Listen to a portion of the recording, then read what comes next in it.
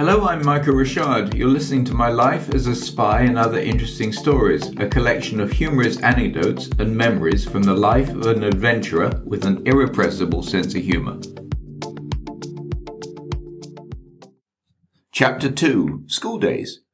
My first school was called St. Anne's. It was a preparatory school for children after kindergarten and up to the age of 11.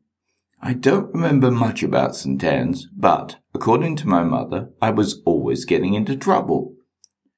One day, when my mother came to collect me, she was waylaid by one of the teachers who, quite indignantly, told Mom that I was the naughtiest child ever.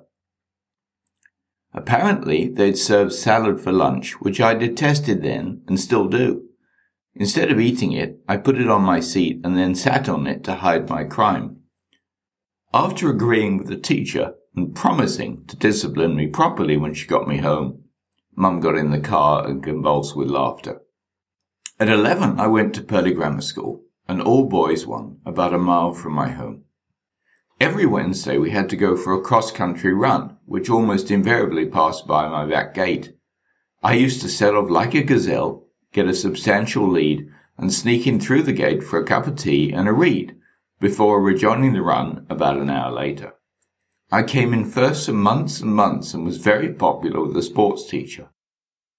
The popularity waned suddenly when they changed the route and I started to trail in last. I endured several examinations to find out what was wrong with my knee, which miraculously started to hurt every time I had to run, but was cured the moment I had to do something physical that I actually enjoyed. As you can probably imagine, I was also the class clown. I refused to take anything seriously and was always making jokes or fooling around. One time, the biology teacher asked the class where one would find flatworms. My hand shot up. "Yes, Michael," she said, no doubt hoping for the right answer. What she got was, "Under a brick, miss." The whole class dissolved into raucous laughter, but she was not at all amused. I'm pretty sure I got caned, but that was a frequent occurrence anyway. I hated school. It simply couldn't keep my interest, and the constant repetition of stuff that we'd already learnt caused me to tune out. It was a case of, I got it the first time, now can we move on? The subtext of that was, instead of having to go through it again and again for all the years in the class.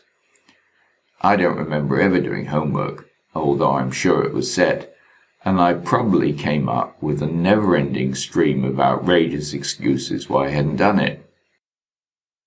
I did enjoy French. Probably that was because where my grandmother was from.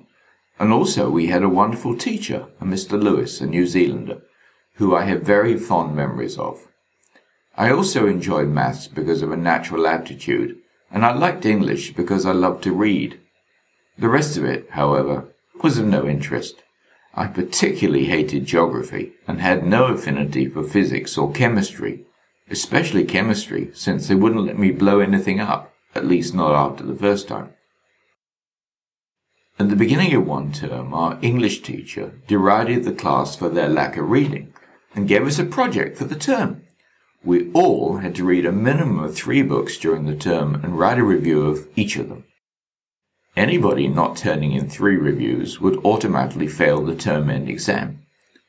The last week came, and it was time to hand the reviews in.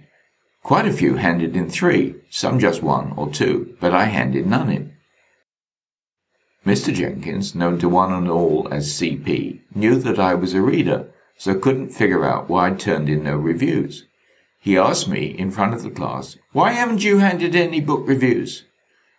"I've been too busy reading, sir, to write reviews," was my answer. "What do you mean, too busy?" I handed him 3 sheets of paper. On it were listed the titles and authors of the books that I had read during the term. "How many books are on this list?" he asked. 237, sir. "And you've read them all?" "Yes, sir." "Do you ever sleep?" "Occasionally, sir, when I run out of something to read." Needless to say, I passed the exam.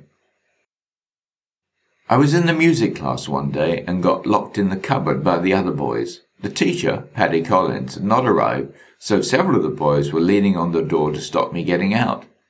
I'd been pushing hard, but with no success. I moved back as far as I could and took a run at the door, hitting the hinge side with my shoulders.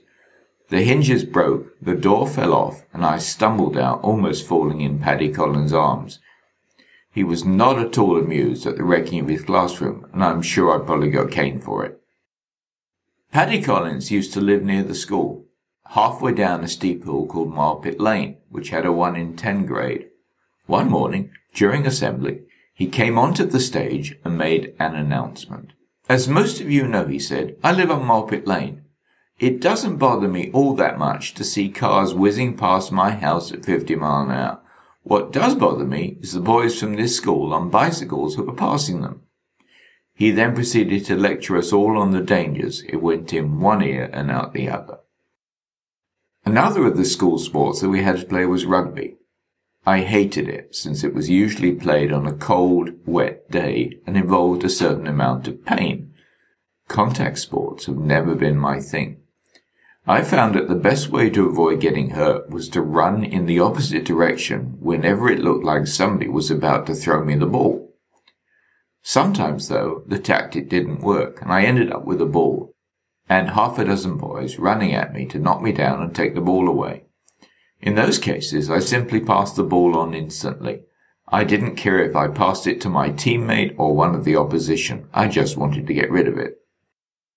Around my 16th birthday, the headmaster called my parents in for a meeting. He told them that they, the school, didn't know what to do with me.